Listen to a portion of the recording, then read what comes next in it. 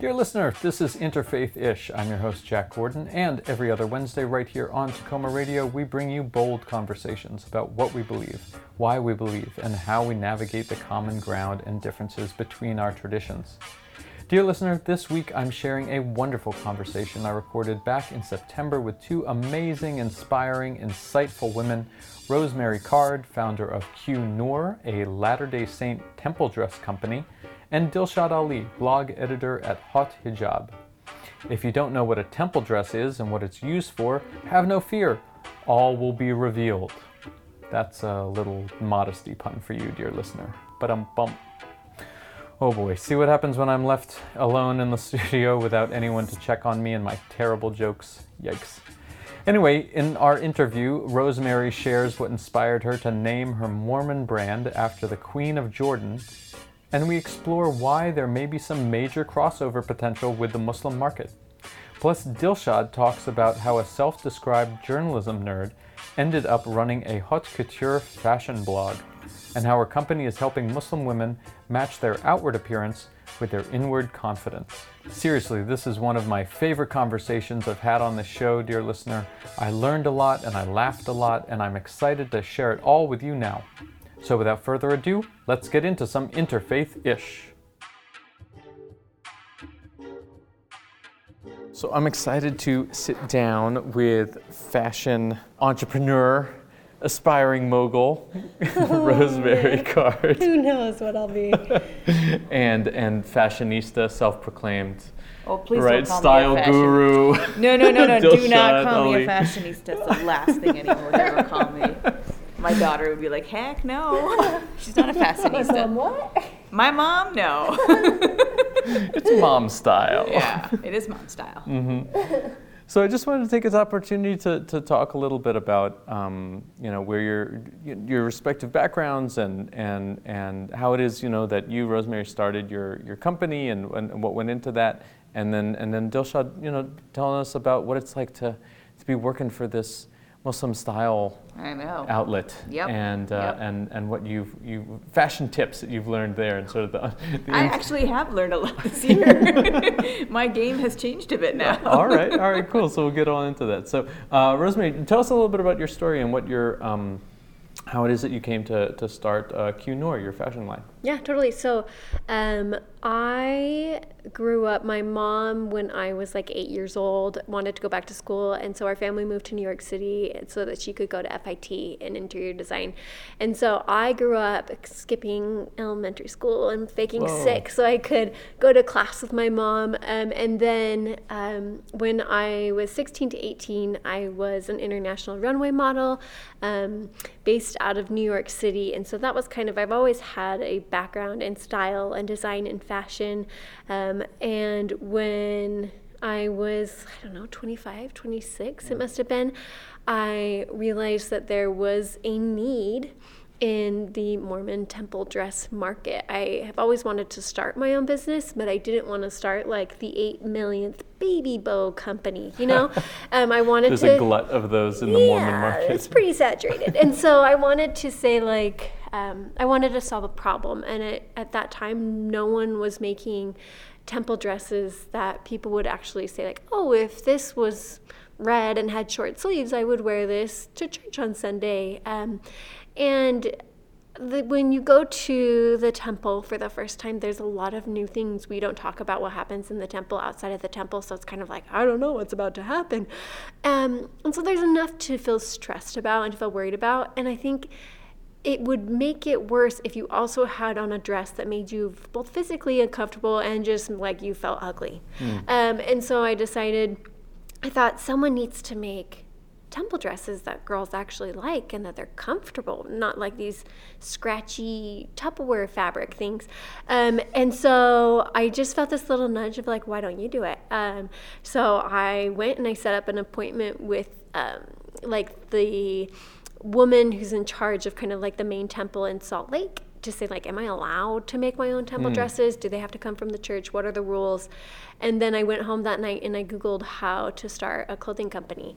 And I just started from there, and I worked on it for about 9-10 months before I launched, and I found a wonderful, actually like 3-generation Jewish family in LA, and they manufacture all of my dresses, and they're really wonderful. They work with other LDS companies, and so they're very familiar with like all of the standards that we need. That's an interesting collaboration. Isn't that interesting? Yeah. And so they play a huge role in Cunor. And then our name is Arabic, and so I kind of have this. You're working on all levels there. Where did Cunor come from? So when I was in college, I did a study abroad, a semester in Jerusalem, and I just saw these beautiful, wonderful women named Noor, and I thought like, oh, that's such a beautiful name. Noor meaning light in Arabic. Yeah. Mm-hmm. And I thought that was such a beautiful name, and if I ever have the chance to have a daughter, I'd love to name her Noor. And then when I started my company, a lot of my competitors have the word white in their name, and so I was like, I don't want to get mixed up in that, and I don't want really why would that, like why white would that elegance, dressed in white, because all of the dresses are white. Oh, I see. So it's super creative. Playing into a little Mormon stereotype there. Companies. But I also just thought like, okay, SEO wise, like. Separate myself, do something that I can easily rank in. And so I was trying to think about like what would be significant to me. And while studying in Jerusalem, I learned about Queen Noor. And I really admire her story and what she's done in Jordan. And so that was also kind of a play and influence on it. But when we were in the temple, we learned that we are like essentially queens in training, that we are all queens. And so the Q stands for queen. And then obviously Noor stands for light. So it kind of means queen of light, kind of a roundabout way of getting in. I could get the qnor.com really easily. There you go. $14.95. So also very it was great. That always helps. Yeah. Can you break down for us what is the purpose of a temple dress? Like, what is the role of the temple in the LDS community? Why do you need a special dress to go in there? Yeah. What does it typically look like? I think that's a great question. So when you go to the temple, you make promises with God that you will live your life in a certain way. And these are only members of the LDS Church. Only members of the Only LDS Latter-day Church. Saints are allowed to go in. Yep. And so it is kind of like the highest form of LDS worship is going to the temple. Our like normal Sunday church buildings are so plain and so basic. Like I really think of like we've got So going to the temple is different than going to church. Yes. Two different buildings, two different buildings, meanings, different purposes. Yeah. Okay. So you go to church every Sunday. It's a very basic, very plain building. You could swap out pictures of leaders and it could represent any other church other than we don't have crosses. Like it's very basic. Our temples are very ornate, very pricey, beautiful buildings.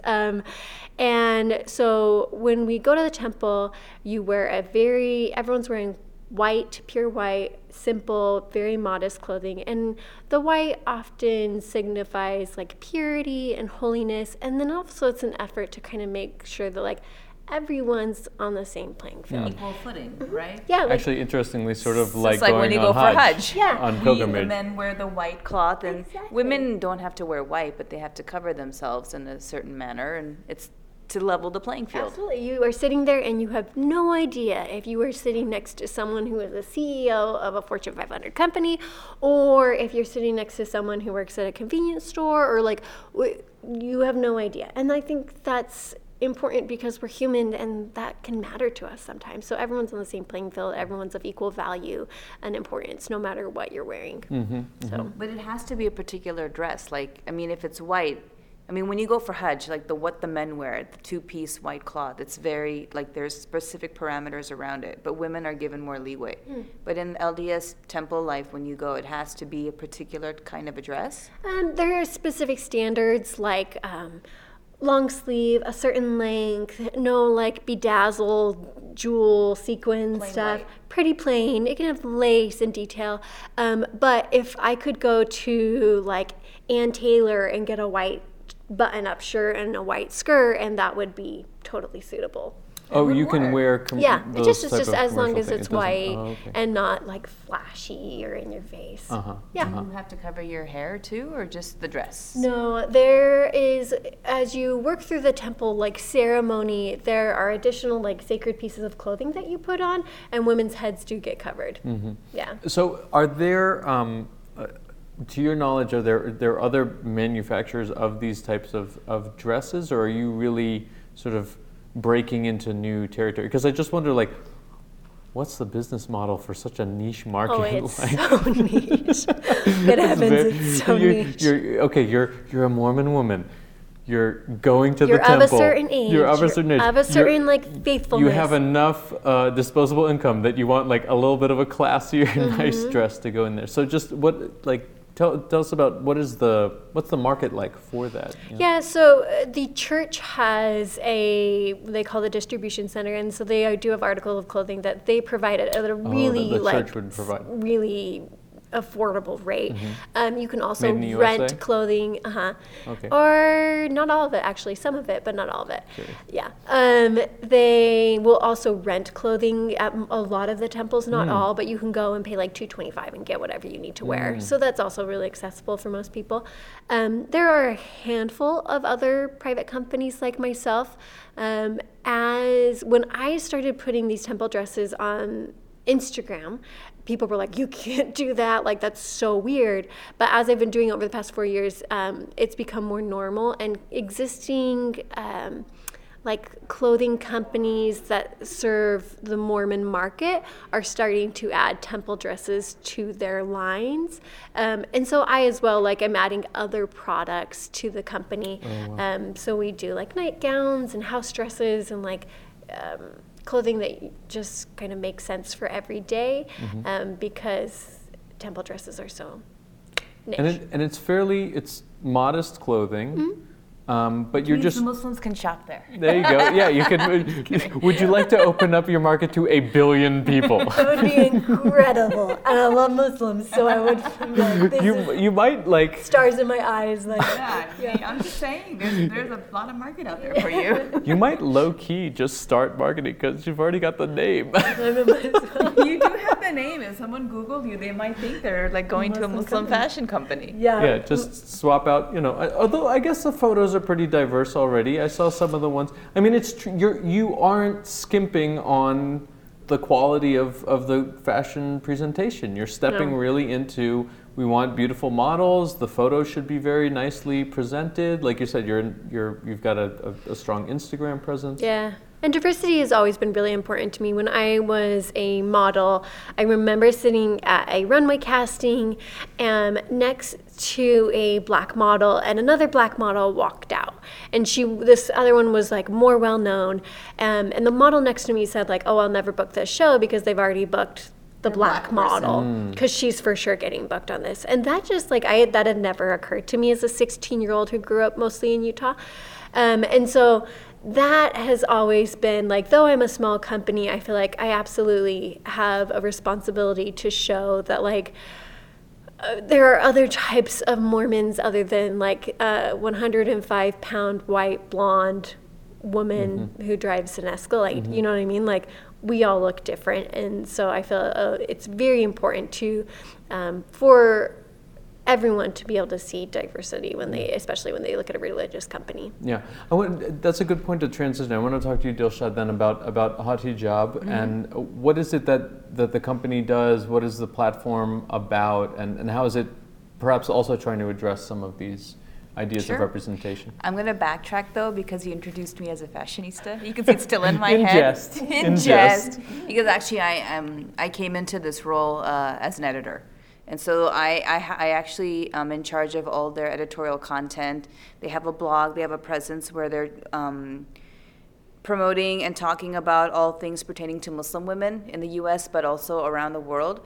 So that's what I was brought in to do. And it was an interesting transition for me because I had not worked for a commerce or a fashion company before. I'd always been just on media sites, so I wasn't sure how I would fit in, but it's been very, very rewarding and fulfilling to be there and to be able to be given free latitude to like what stories need to be elevated? What do we need to be talking about? And I've learned a bit about fashion. Yeah. Because when I was hired, I said, listen, you're going to get a great editor. I'm confident in my abilities as a journalist, as an editor, as a writer, as covering Muslim communities for 2 decades almost.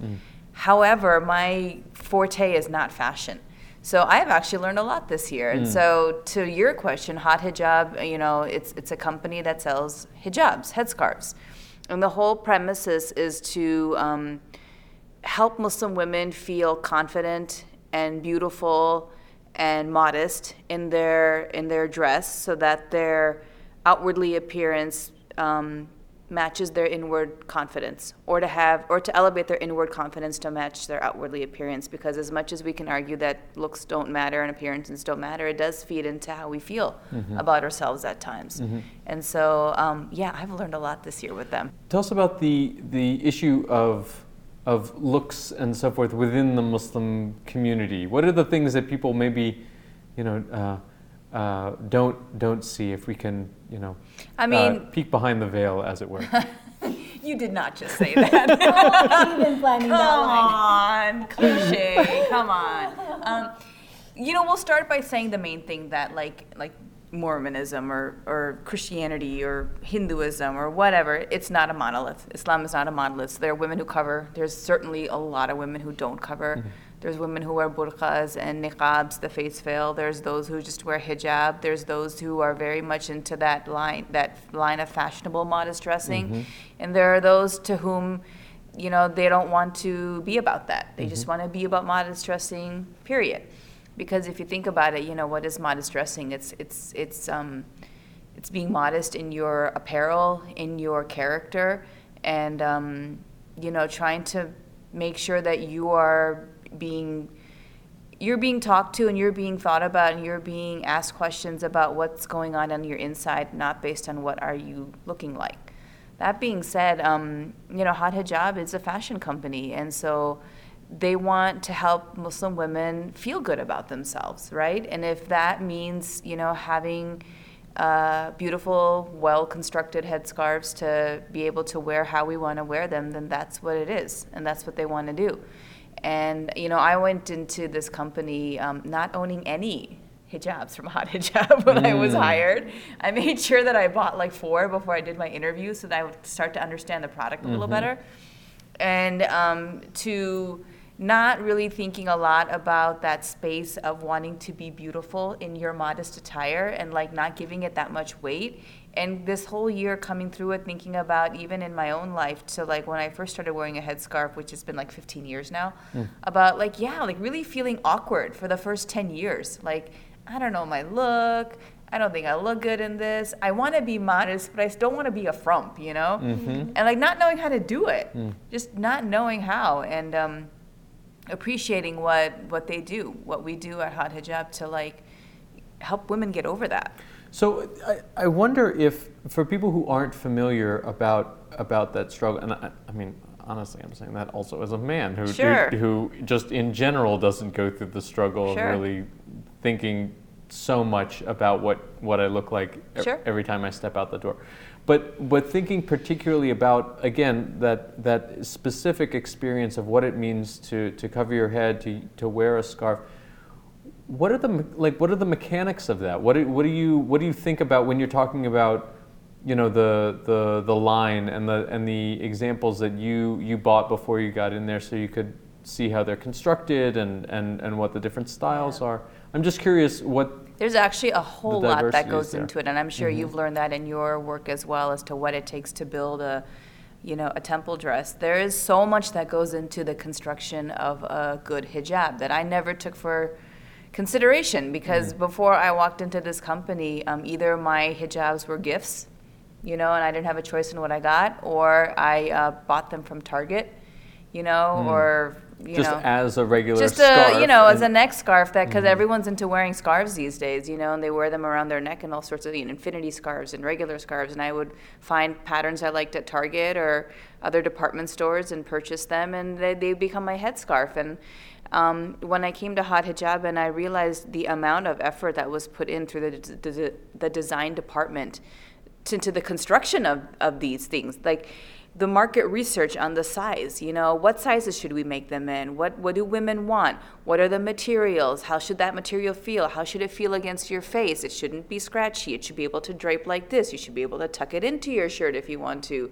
A pin shouldn't snag it. You should, all of that stuff. It kind of blew my mind. I was like, oh, I never thought about it to such a degree, right?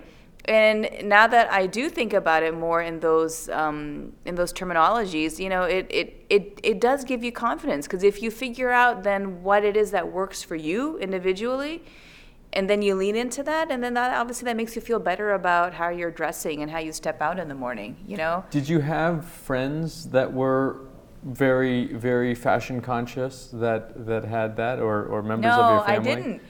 I really didn't, because this one's coming from the bookworm. I know, scene I am coming from the kind of, the bookworm scene, for lack of a better term. Yeah, I did. I never was really part of a group that was very much into hijab fashion. Mm-hmm. I just wasn't. I mean, I'm a journalist. We're journalism nerds, and that was my world. That and my family and my family life. And I am the only woman in my immediate family who wears a headscarf. I mean, my mother-in-law does, really? but Wow. She wears it first generation, just kind of wrapping a dupatta around your head, not like this whole way that we do it now. My mom doesn't, my daughter doesn't. It was just me, and so I did not have that around me, really. I had women who I looked at who I thought they looked really good, and I'd always say to myself, I wish I knew how to do that, right? But I didn't have enough in me to make the effort to figure out how. And then when I started working at Hot Hijab and really got connected to an entire huge community of women for whom this is important, and this does help them in their confidence and in their strength, and really, this will go take the conversation a whole other way, but for us as Muslim women to step out, visibly covered Muslim women, it's a big deal these days. It's always been a big deal in any aspect, but it's even more so now. And so if you can do that and feel good about yourself and feel confident doing that, and a well-constructed, well-wrapped hijab helps you feel that way, then all the more power to you, and if it makes you feel better going out, then good, Well, I think that's so important, because there's actual solid research that says if a woman is concerned or focused on what she's wearing, she is less equipped to do math. She doesn't learn as well. There's real science and research behind the idea of wear something that you feel physically comfortable in, but also confident. Confidence. Simply so you can put it on, forget about it, and focus on things that matter more. Because if you feel like you look weird, if you're nervous about that, you're focused on that. Everything about our culture tells us that what a woman looks like matters most. And so if you, it just is consuming. So if you can feel good and be able to step beyond it, it's huge. People say to me, why are you trying to make the Temple a fashion show? I'm like, I'm not. I'm trying to. But that would be kind of a cool idea. But cool. It would be a very beautiful environment. environment. Thinking about that more. Very beautiful environment. Oh my gosh, that would be incredible. Gosh, so many thoughts right now. Do the runway in the temple. But very exclusive. yeah, if you can put on a temple dress and then forget about it and focus on the actual ceremony, that's a powerful item of clothing. Yeah. So I think I'm hearing major She's right similarities. on it. If you can wear a hijab or whatever you're wearing for your modest dress and feel confident and feel good, and then step into the world and just do your thing, you're not worried about that anymore. Yeah. Right? And it's not vain. It's not trying to be flashy. It's trying to live a great life. Yeah. And I think art and beauty is something that all of our traditions Value. value. That is a virtue. Beauty is a virtue. The arts are the idea of creativity and so forth are laudable attributes. That are attributes of God. Yeah. And so when we lean into those ideas of how can we innovate, how can we help people feel good about themselves, and you're saying, the motivation is not coming from a vain place or a superficial place, but it is about affirming the value of the person by presenting a strong, confident exterior. And I think that's a real key point that she made about it doesn't come from a place of vanity, because I know there's always all these discussions about well, you're supposed to be talking about modesty and this and that, but then you're worried about how it looks and you want to look well in it. And why would you want to look well in something if you want to be modest about it, right? But it's not that vanity part of it. It's not that seeking, all that feedback, or I would hope it would not be. It's really about feeling good about yourself. Yeah. Good about your life, about yourself, about how you're represented when you head out or when you head in to the temple or whatever, and that's important. Yeah. And I didn't think about that much until I came to hot hijab. I wonder if you could, if you could have two women wearing the exact same hijab and one could be wearing it immodestly and one could be wearing it modestly, right? Like in the sense that I think I'm a big believer that modesty is more about like the conditions of our heart and how we see ourselves in relations to others rather than what we are wearing. And so there's a scripture in the New Testament, I think, somewhere in the Bible, maybe old, that says like the world looks on the outward appearance and God looks upon the heart. And so I think like you could be completely covered and be completely immodest in your words and in your actions and how you carry yourself. That's a common theme. No, it has to do with character. It's how you treat people and it's how you see yourself. And so, yeah. Mm-hmm. So what are those conversations like around issues of modesty, issues of presenting oneself? We were talking earlier about particularly on social media and how people present their lives on social media. So I'm curious, within the LDS community, tell us a little bit about what those internal conversations are like. Yeah, modesty is a really hot topic right now within the LDS community. We recently actually just did a podcast on it, an episode where we brought in one of the directors of Beauty Redefined, which is a large national organization that helps women understand how media influences them and how to think about their bodies or how to not think about them. And there are specific cultural modesty standards that are taught to young women. Don't wear tank tops, wear a one-piece swimming suit, don't wear short shorts, don't have short skirts. And in certain church activities, like a youth dance or something, or a girls' camp, the leaders enforce those rules. And unfortunately, it's really kind of like up to personal discretion. And so some communities or some wards or groups might be having a girls' camp where the girls are going camping and the girls are told that you have to bring a t-shirt to wear over your swimsuit. And others are at another neighborhood, they're allowed to wear whatever they want. And so there's a really big... Wear the swimsuit, but they have to put a t-shirt on top over it. Where like next door the Mormon boys are running around in their shorts, shirtless, you know what I mean? Right. So it's definitely a double standard. And luckily I think things are changing and there's a big motion to say like, if we are teaching that these young girls, that they are daughters of heavenly parents and that they have value beyond what they look like and beyond just simply being a body, then we need to treat them accordingly. And that's obviously the message that they are getting from the media, that the most important thing is to be hot and to be sought after by men and to look a specific way. And so they might think that because they're she's a child, a teenager.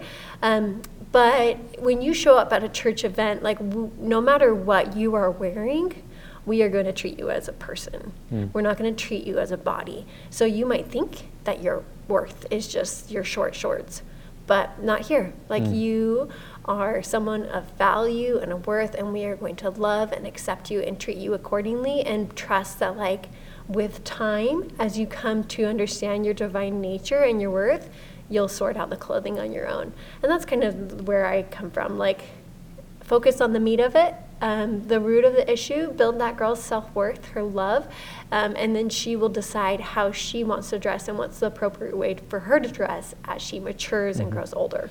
One of the people that we both have mutual respect for is Jana Reese, who likes to mix it up within the Mormon community and bring to public light some issues within the Mormon community. And one of the pieces that she wrote recently had to do with her perspective that men are not being raised within the LDS Church to to be respecting women. Right. So I wonder, in light of what you just said, I wonder just the broader culture that exists within the LDS community and what you see as those similar challenges like Jana was writing about. In regards to like just in how terms of men, because men have a role in this, right? It's not Absolutely. It's not just about women feeling confident or not. It's the huge pressure that men are putting on them or reinforcing or skirting the responsibility on. Yeah, so there you hear stories about like leaders of a congregation coming together and saying, we're going to set these certain standards for how the girls dress when they go to their girls' camp in the summer, because last year one of the male leaders was there and he felt uncomfortable because the girls were in leggings or because they were in shorts. And so what's normally been the thing is like, oh, so we have to help him feel comfortable. And my thing is like, who's this dude that's feeling uncomfortable with 14-year-old, he's having sexual thoughts about 14-year-old girls in leggings, because I don't think he should be the one at camp. Right. Maybe he just shouldn't show. Maybe he just shouldn't be there. And definitely when I was young, and I feel like we're really getting away from this as a whole, but when I was young, I was taught, don't dress immodestly because you're going to be walking, if you wear a tank top, you're walking pornography. And you are a temptation to the boys, and you don't want to be a temptation to them. And you need to support them and help them. And they have this like phrase that also I'm trying to like personally murder, is that like modest is the hottest. Like, I'm sorry. Wow. I didn't think modesty was about being hot. Wow, there's a lot going on. There's a lot going on. So, but luckily, I really think that we are moving away in trying to say like, we believe that men and women are children of God, and that they have the power to not only control their thoughts, but to be respectful of everyone, regardless of how they are dressed. If you are looking at someone who is dressed below what you think should be the standard, it would be very immodest of you to judge them and to put yourself above them. Like, that is what's immodest. And so we need to treat everyone as equals and be respectful of everyone, and know that everyone's on their own path. Yeah. Dilshad, I wonder if you can speak to some of those questions as well within the Muslim community, because obviously there's a stereotype in the public media of the Muslim man as being, this hyper-aggressive, misogynistic person, and is some of what I guess there are two ways of trying to address that. Number one, there's sort of the exterior, people looking at the Muslim community, but then also I'm curious how Hot Hijab addresses some of those issues of misogyny and women's empowerment and the role of men in those discussions. I think that stereotype is quite unfortunate, and something that's going to be hard, continues to be hard to overcome, and it stems from just media representation, from how headlines are written to the images that are shown when articles are published of the angry Muslim man. I mean, have you met my husband? You guys haven't, but like, he's not misogynistic. He's like the most nicest guy ever, He's and there's a lot of guys out there like him, a lot of Muslim men out there like him. And so like from the perspective of working at Hot Hijab, we don't necessarily, or I should say, in the coverage that I produce and the series that we work on and the stories that we write and I have writers who work for me and the stories and articles that we pitch, we don't necessarily talk about misogyny from what are the men doing. We want to talk about what the women are doing. So we're talking about, so we just, for example, this summer we did a whole series on family, marriage, and children, parenting, all that kind of stuff. And as part of that, we talked about a lot of topics that don't get heard of too much in Muslim spaces, like what is single parenting like? What happens when you get divorced? What's the post-divorce landscape look like for a Muslim woman? What are blended families looking like these days for Muslim women, And within those topics, these issues and these questions come up about how do you deal with misogynistic stereotypes that you might get from your own community. Forget the outside. Let's talk about what's happening inside our own community, what might get perpetuated. support systems are in place for women when they're getting divorced, or what support systems are in place for a woman if she's single parenting, you know, and why are we coming at it, you know, from a spiritual lens of, you know, she should have stayed in the marriage, or she should have done this. I mean, that's not where we need to be. So those are the kind of stories we're trying to cover and offer, you know, different perspectives into the real authentic lives of women who are leading these, and what are the issues they're dealing with, and where were they lacking in support, and where did support come from, things like that. So to your question, I think it's actually something that we are trying to address from a woman's perspective, from the stories of Muslim women within our own communities, before even worrying about what's happening from the outside looking in. We want to be from the inside looking out. So it seems like it's a platform for women talking with other women. Yeah. So when you talk about trying to find authentic spaces where people are not saying, no, this is what Muslim women think, we're trying to be a space where these are we're Muslim women talking about what Muslim women think, you know? Right. And so if you want to know, come read the stories, right? Awesome. Exactly. Very cool. So listen, a key part of what we do on Interfaith-ish is having the guests get to talk to each other, you know, ask questions that you have. And we did a little bit of that already, but I'm wondering if you guys have any. Yeah, I felt like I was kind of jumping in and doing your job. Look, it's Sorry. it's hard to keep a good journalist back, right? So tell me about this. Yeah, but I want you to go with that. So if you guys have questions for you, I'm just fascinated as to how many similarities there are. Oh, there's so many. And that doesn't actually, it's not a surprise to me. I don't know if it's a surprise to you. It's never been a surprise to me because I've worked in multi-faith platforms as well, but the amount of similarities in all aspects of religious life, from modest dressing to so many other things, are like so prevalent. And I don't understand why we always come from a lens of what's different and not from a lens of what's so common. Yeah. I mean, what do you think about that? Well, I like to think that religions didn't make up sexism. No. Right? No. So sometimes I am talking to friends and then I about different sexism or issues that we are facing as women within the Church of Jesus Christ of Latter-day Saints. And I think it's good to step back and say, is this a church issue, or is this just being a woman in the world today issue? Yeah. And is this Mormon men that are this way, or is this just a problem that men are facing as men? Do you find a difference between trying to tease out what is the religion and what is the culture of the religion? Because that's a big thing for us. I feel, just in having been covering these communities for so long in the U.S., it's a lot of these issues and a lot of the things that we're having trouble with are issues that are being perpetuated by cultural standards that are placed upon religion. And if you strip that back and just kind of looked at religion itself and the basic laws of what we're trying to teach and the guidelines of this and that, it's not there, right? Right.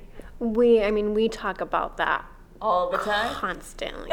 The difference between doctrine and culture. Yeah. And it can get really confusing because we have human beings who are our leaders of the church, but we believe that they were called of God. And so it's tricky to know, okay, when he said that, was he speaking as a mouthpiece of God, or is he speaking as an 80-year-old man raised in Utah? You know what I mean? Yes, I do know what you mean. It's hard to know. It's hard to know. And people will say, always assume he's speaking as the word of God. I'm okay, but so what about the guy 20 years ago who was then the prophet who said something in complete contradiction to this?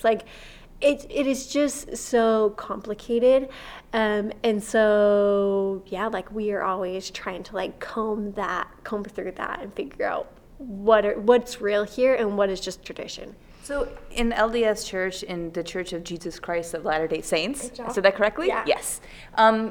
You have prophets. Yeah. Do you also have in Islam there'll be imams or sheikhs or muftis, leaders who have gotten scholarship or education in Islamic studies? And because we don't have prophets, for us we believe the prophet was the last prophet, Prophet Muhammad. And we have religious leaders to whom we look for to help give us guidance on rulings and matters of the heart and spiritual crisis and things like that. And those will change from who you're talking to and what is their scholarship coming from and what are the influences in their life. Do you guys have anyone who fulfills those kind of roles for you outside of who the prophet is? Yeah, so we have a very like organized structure. So we have a prophet, just who is very similar to like Moses or Noah, and then we have 12 apostles, just like there was at the time of Christ. Right.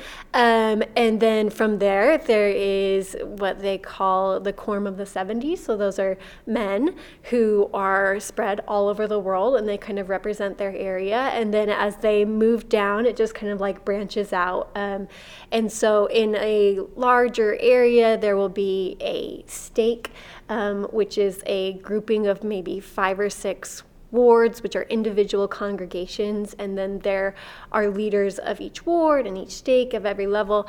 How do the leaders get chosen? So that's a very interesting thing, because all of our clergy or our leadership is just they're normal people. So even our prophet, he's a heart surgeon, or he's long The retired. current prophet of the Prophet the of the Church of church. let me say this again. There you go. The Church of Jesus Christ of Latter-day Saints. Nailed it. Got it. He's a heart surgeon. He's a heart surgeon. Yeah. How did he become the prophet? So he moved up. He was initially a bishop, so a leader of a neighborhood. And then you just kind of get called, and what we believe is that it's called by inspiration. So when let's say, I don't know what my current bishop does, but let's say he's a dentist, and he serves as bishop for 5 years. And then when his term is up, the leaders just above him will gather together and pray and talk to different men in that neighborhood and say, who do we feel like is the right person to lead this neighborhood for the next stint? And he could be a publisher. So are there term limits? Yeah. This Yeah, is there so are. interesting. There's Yeah. term limits. Okay. Yeah, so it's a very demanding job, and so it rotates, and it's a cool part, but it's also kind of a tricky part, because then that means there's very little training that goes into these important callings, and these are really important callings because they play a large role in the spiritual development of the people in that neighborhood. And so there are people that have really horrific experiences with their bishop because he just was kind of a sucky dude, you know, and he had really like strong opinions about certain things, and so I would it was assume hard. you'd have to have some sort of religious training as a prerequisite And we to do. being. We all go under like some kind of religious training. Like in high school, I did, as I was going through high school, I at the same time did 4 years of seminary training. We are really big in like scholarship. And so someone who's called to a bishop has a pretty good understanding. He very likely served in LDS missions, so that means he went in 2 years. All he did was missionary work. So they're very much educated and understanding. But as far as being someone who a couple will come to and say, like, we're struggling in our marriage, we need help, and if you're just going to like the local dentist in your neighborhood, that's tough. You know what I mean? Like he's not a therapist. He doesn't have that training. And so we are a very involved people. And so I think you can trust that there's been some training, but there's no formal training as far as like he's gone to the school and received this diploma and is now able to lead a congregation. Well, that makes for a very interesting point, because that's a similar, I would say, issue amongst American or Muslim leadership, in the sense that they're trained, to have that title of an imam or a mufti or a sheikh or whatever, it connotates that you've had some sort of training, right? That you've graduated from some institute, or maybe you went to seminary school here in the U.S., and got a chaplaincy or something, right? But at the same time, they're not necessarily trained to be counselors, or to how to counsel someone who has dealt with domestic violence or a broken marriage or a spiritual crisis, yeah. But like other aspects of like living, all these aspects of living a messy, authentic life. That people go to their religion for. Exactly, and you're not necessarily trained for that, which is very like iffy and problematic if you don't, if that person doesn't know the right headspace about how to talk to you about that. Yeah. And so, common problem. Yeah, I mean, it's definitely a problem, and the question is, okay, well, like, how do we solve it? And I just think, like, I don't know. I guess you have to put faith in that that God is at the head of this church, and he only has imperfect people to work with, but he is perfect, and through his power and authority, whatever he needs to work out can work out. And I completely believe that, but I also think like on the everyday level, we have room to improve as far as addressing very important things like there's always abuse work to be done. There's always work to be done. And there's like, for example, there was an imam training program that was instituted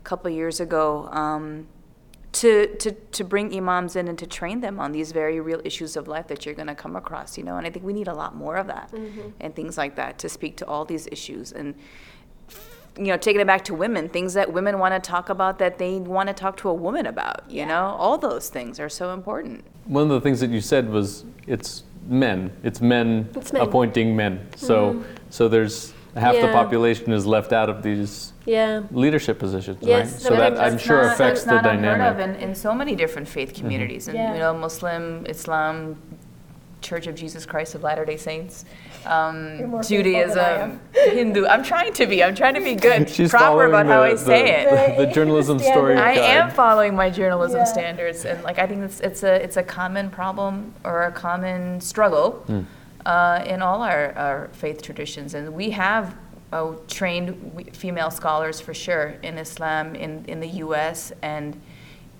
But to include them in these conversations when they're happening, or on panels when too many times there's a panel put together to discuss something pertaining to women, and there's not one darn woman on that panel. What the heck, There are trained women. There are women who have done the scholarly work, who have, worked in the community. Bring them on, One of our big things is that what comes from the church or from the culture is that men and women are different, so they have different roles. And I feel we are absolutely different. And so for sure women have different perspectives, they bring different things to the table, and why wouldn't you want that? Why would you not want to deepen that pool of knowledge? Exactly. When you completely wipe out half of this brain power, then that's a pretty shallow pool.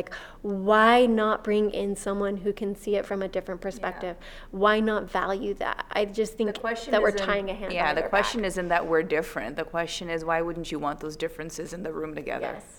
Yes. Why wouldn't you? Yeah. I would want the differences in the room together. Yeah. Yikes. Is that a good place to end? a lot of good work to do. Oh man! All right, so I do have a question for you here, though, and it's a very self-serving question. But I'm curious. I'm always curious when I, sit down with fierce ladies who have lots of experience in this arena. Especially ones that have background in fashion and have thoughtful opinions about these. So I'm the father of a daughter, and she's 8. And when she was born, I swore to my wife, I was like, I want to toss out anything that's pink that we're given for this kid. I don't want anything to have. And of course, people just threw all the pink outfits and all the little skirts and the thing. And she totally loved it. I don't know if it's a nurture thing or nature or whatever the case is, but she was totally into it. So, I am one of these people that gets anxious about what my daughter's wearing, even at 8. Is the skirt too short? How is she sitting? How is she, all that, So, I'm asking for advice. I'm just curious what your take is. How do you've obviously you grew up doing modeling from a very young age, which I imagine exposed you to a lot of beautiful opportunities, but probably a lot of difficult situations as well. You're a mom. You've got kids, so you've been through the fire. Oh, yeah. So I'm just curious, what would you advise for, both for young girls, and frankly, I mean, I'm soliciting free advice for me as a dad, to encourage this beautiful young girl that I'm with my wife, obviously, trying to bring up right in the world. Yeah. Oh man, so many thoughts. Probably something that I try to do with myself is to remind myself that my body was a tool gifted to me by God to enable me to come to this earth and to have experiences and to learn things.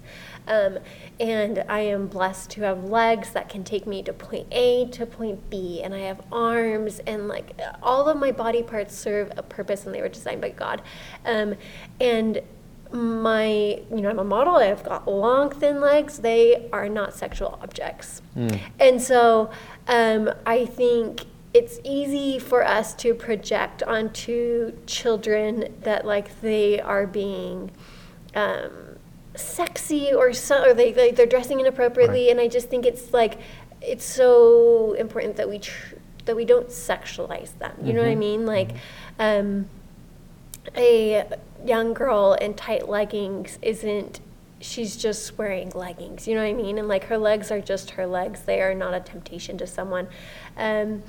And as far as she really likes the pink stuff, I just think the great thing about it is that we can just let her like the pink stuff. You know what I mean? And thankfully, her palette has diversified as she's gotten older. I will say I read this very cute thing on Facebook, and it's very cliche Facebook thing that you would read, but it was a dad writing about how his daughter loved princess things and that made him anxious, and so he decided that he was going to sit down with her and be like, okay, as a princess, how are you going to lead your people, and how are you, like, let's talk about this, like, how are you going to lead your government? And like they used it as a very empowering thing. I've talked to my daughter about that. That's actually that same sort of thing. I think it's so cool that we can totally take it and like spin it. It was a cool conversation to have. Yeah, and say like, yeah, you are a queen in training, and that means that you have influence and power and authority and responsibility to be good and kind and be honest, and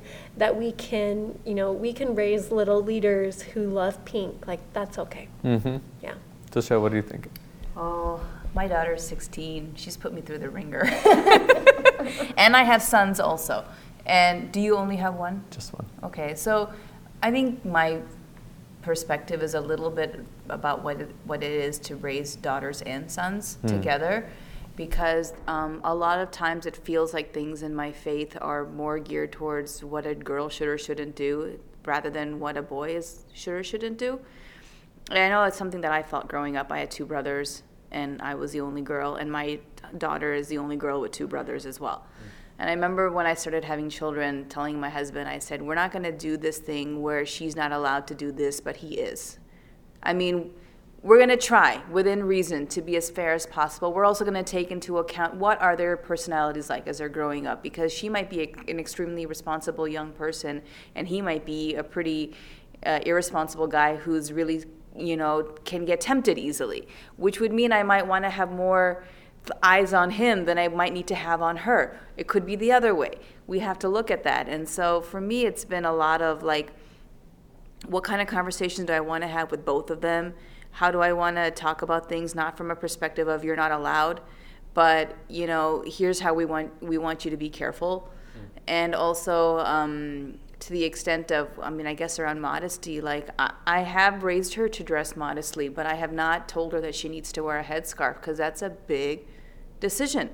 And I feel like if you're going to take that decision, then you should consider it to be a long-term decision. I would hope it would be for the course of your lifetime, but it could change. Women change, people change their minds all the time, right? But that you used a term earlier before we were recording. When women D-job? D-job. Yeah, that's an old term, actually. You probably just haven't heard it in your circles. I haven't. That term is very much common in our circles. What is that discussion like in the community? That's a whole other podcast, though. That's a whole. Is it? Does it feel? Do people go? Yeah. Yeah. People go. People take it in stride. People they feel personally upset by it. People, roll with it. People are people. They feel a lot of different ways about it, and that is a whole other discussion to have at some point. But I raised her from the beginning to be modest in her dress. I did not put her in sleeveless a lot, or I eased out of short skirts pretty quickly, because I wanted her to feel used to what she was wearing. But I also try to make sure that I had those discussions with my son as well, in the sense of, you were talking about how our bodies are a gift from God, and we're provided with these beautiful bodies that allow us to do these wonderful things. And sometimes there's limitations. And I also have a son who's disabled, and he was gifted his body. And I try to teach them that your bodies were gifted to you, but your bodies also belong to God. And so you need to respect that. You need to respect that, what has been given to you and what you do with it, and how you present yourself and what you put forth into this world. So, and to your question, she also did the whole princess thing and the pink thing. And I remember taking her to a Disney show on ice with a friend of mine and regretting it immediately, because it launched this 2-year princess obsession. And I was like, oh my God, what have I done? But these are cycles of life, you know? She cycled through it into something else. And like the way her fashion sense is now, I'm like, girl, I don't know how to shop for you. I used to think you like this, but now you like this. So we're going to have to shop together anytime we go out, because I want you to wear what I buy for you, right? And we have these active discussions when we shop. And it's a whole thing. It's not just about what modesty looks like, but it's also about her feeling included and not otherized, because we've also had discussions where she gets like mad at me. She goes, I just want to look like all the other girls. And what she means are the majority white girls in her school. And I'm trying to teach her, honey, you're never going to be a white girl, right? And so you can wear what you want to make you feel comfortable, but I don't ever want you to feel ashamed of who you are and where you're coming from and what those differences might be, because like we said earlier, we want all the differences in the room, you know? So don't worry too much about it. Have you heard Brené Brown's difference between fitting in and being accepted? Yes. So I love that. That like fitting in is being accepted because you're like everyone else. But then what's her, like the other word, like true acceptance is being accepted because you are yourself. Yeah. And I think that's what we really should shoot be for. Accepted for who you are, authentically you, unapologetically you. That's the big phrase these days. Yeah. Unapologetically Muslim, unapologetically Mormon, unapologetically fill in the blank, whoever you want to be, right? Yeah, love that. Way to shut it down, Dilshad. There you go. This is great. This is so awesome. Lucky to have you. I hope so, man. Somebody tell her that. You are Dilshad's daughter. You we're so grateful for your mother. Oh, yeah. She's going to like roll her eyes so hard at you. No 16-year-old is grateful for their mother. When they're 26, they become more grateful, you know? You're just waiting. I'm in that phase of life right now where I'm like, I hope what I'm saying is getting through to you, and fingers crossed. It is. That thing about the what was it? The phases is real. I was bucking against that real hard. I was like, my kid is not going to listen to this bubblegum, pop music. I can't take all that sort of thing. So I was playing Bikini Kill for this kid, all the Riot Girl stuff. And I'm playing like 90s grunge alternative rock, but my daughter still loves Taylor Swift. No, you know? well that's it. Okay, Taylor Swift is the goddess. Oh my gosh, she's gonna love you. I will not have her name whack into my breast. Just kidding. I took my daughter to a Taylor Swift concert on her 15th birthday in Pittsburgh. I drove 6 hours to Pittsburgh, Pennsylvania, took her. Probably was the only hijab-wearing woman in that room. She better be very grateful for it. She loved it. And I loved seeing her be so joyful. Yeah. You know, she loved it. And I was like, dude, why? And then I was like, you know what? There could be a lot worse role models out there. She's a pretty good person to have as a, so I'm fine with it. Yeah. You're I've gonna had like those who songs you like. stuck in my head all week long. They're good bops. All They're good week. bops. Well, some of them are good. Some of them I'd rather just have something else. It's not my cup of tea, but it's her cup of tea, so that's fine. That's fine. This is great. Thanks so much. Thanks so much. It was a lot of fun. Thanks for Yeah. chatting.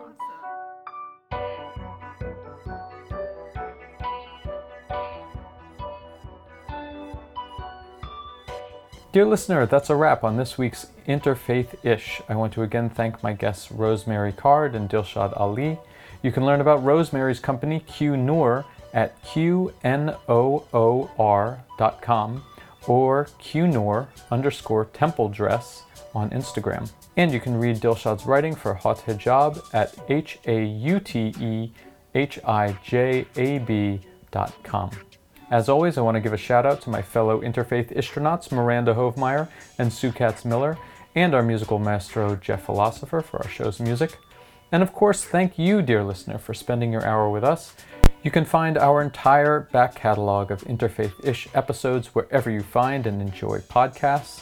You can follow us on social media at Interfaith-ish, or leave us a voicemail on our special listener line, 202-599-2953, and keep writing us about the Interfaith-ish you wish to dish at interfaithish@gmail.com. That's interfaithish@gmail.com. Interfaith-ish will be back in 2 weeks. Until then, keep it locked to WOWD 94.3 FM for great music and programs 7 days a week, streaming online at tacomaradio.org.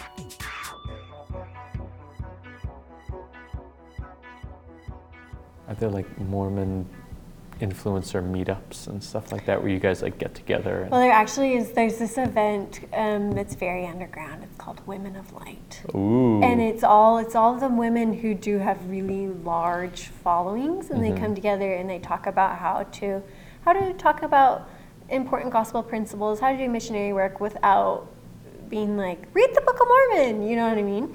And also get 1 million followers in the process. So that's my personal account. That's my podcast. Oh, you have so many. Yeah, I only have too many Instagram accounts. But I got invited to that once, but I don't get invited to that anymore because they like had to talk with me, and they're like, you shouldn't talk about these things. And I was like, I'm going to talk about what I want to talk about. So, you know what I mean? So I don't get invited to that secret convention anymore. Oh, no. But you know what? I was talking to a friend this week about it. I believe that my voice is important, and I don't want to water it down. I don't want to try to make it just like what everyone else is saying. And so I know I'm different than what lots of Mormons think a Mormon influencer should be, but I just think like I'm not for everyone, and that's okay. But there's a lot of people who have been really ignored, and so I want to speak to them because they matter too, even though they might not look or act or speak like a cookie cutter Mormon. Like, they are Mormons and they matter, and so I want to speak to them and help them feel seen and heard. So anyway, you can be in the cool subset of bad girl Mormon influencers. Yeah. I'm not a regular Mormon, I'm a cool Mormon. Like, gosh, it's so bad. So bad. Oh man. Yeah.